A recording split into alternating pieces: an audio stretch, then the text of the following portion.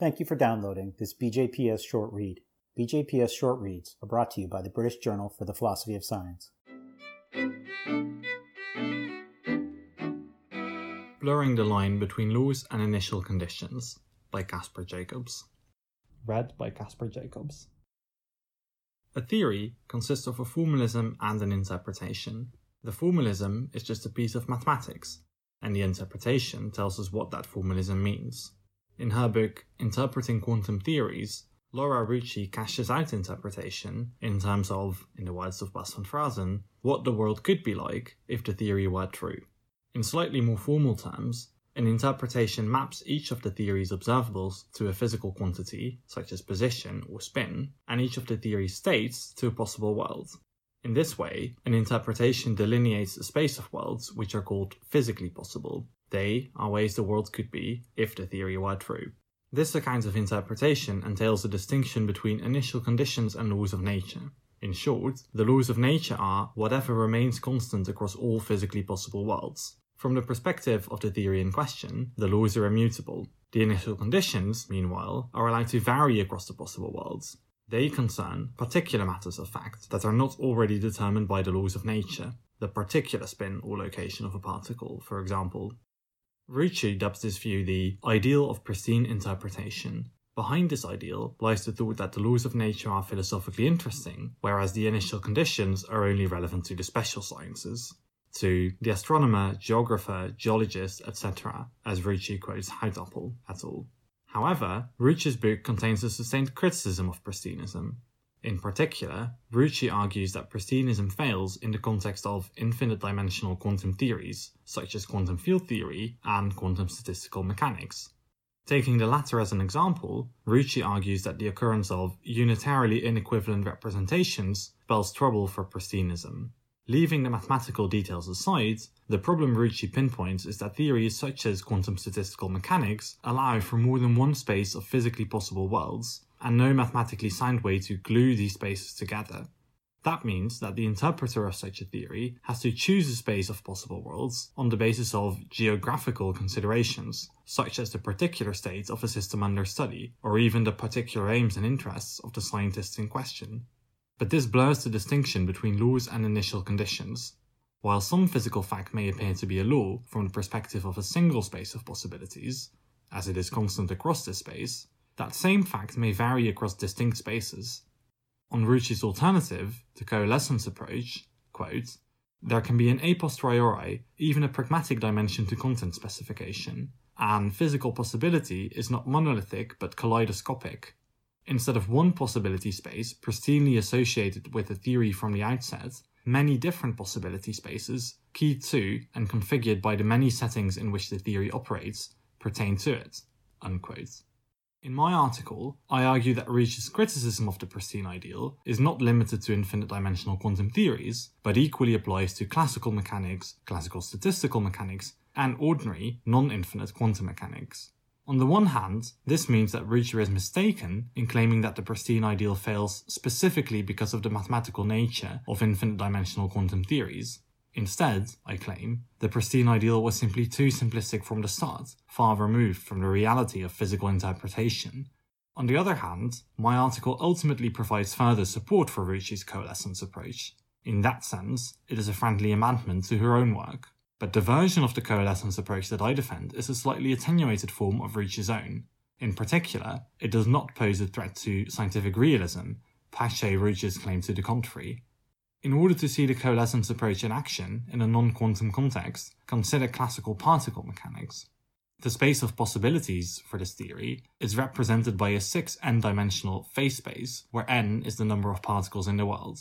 For each particle, this phase space specifies 6 observables, 3 positions, 1 for each of the 3 x, y, and z axes, and 3 velocities.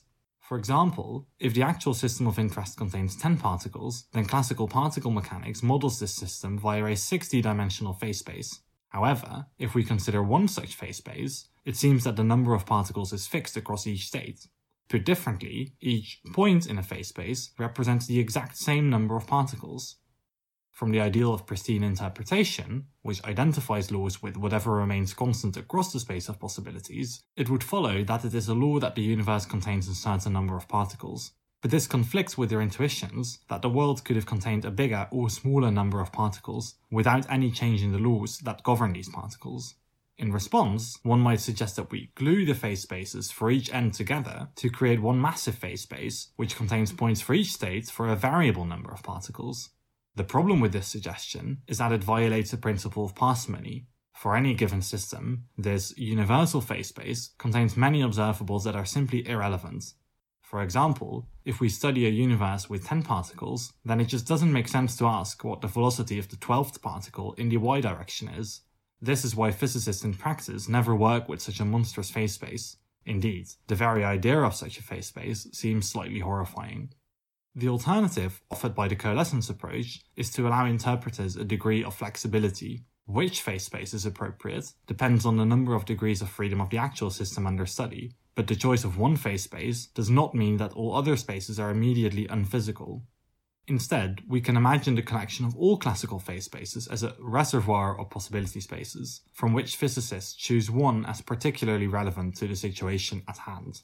In Ricci's words, other states aren't impossible, they're simply possibilities more remote from the present application of the theory. This approach has consequences for the nature of lawhood. In fact, we allow laws of varying strength. Whatever is true across a single phase space, most relevant to the application at hand, is law-like in a narrow sense, whereas whatever is true across all phase spaces of possible interest is a law in a much stronger sense. Which notion of lawhood to use depends on the circumstances. For example, if we are interested in conservation laws, such as the conservation of mass or of the number of particles, it is not so crazy to consider the number of particles in the universe as a fixed law.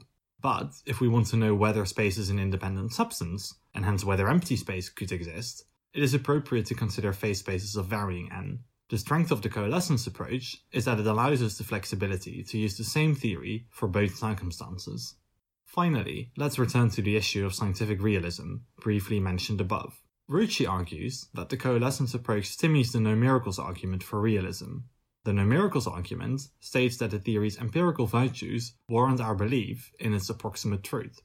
Ricci claims that the numericals argument requires that all of the theory's virtues accrue to a single interpretation, whereas on the coalescence approach, different interpretations may display different virtues. I respond that this depends on how one construes the coalescence approach. I distinguish between a modest and a radical version, and argue that neither my case studies, nor Ricci's own, require any recourse to the latter. But the modest version of the coalescence approach can sustain the numericals argument as follows. Instead of thinking of different choices of phase space as different interpretations of the theory, we think of these as different applications of the same theory.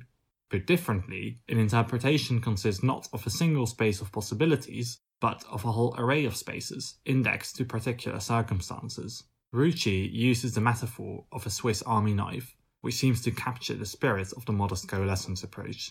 The idea is that each blade of the knife represents a particular phase space, and which blade is used depends on the circumstances. But the Swiss blade as a whole corresponds to the theory, so it is not the case that each application of the knife requires a different interpretation. Rather, the multiple applications are already there, within the theory. The aim of the modest coalescence approach is simply to allow scientists to realize their theory's full potential.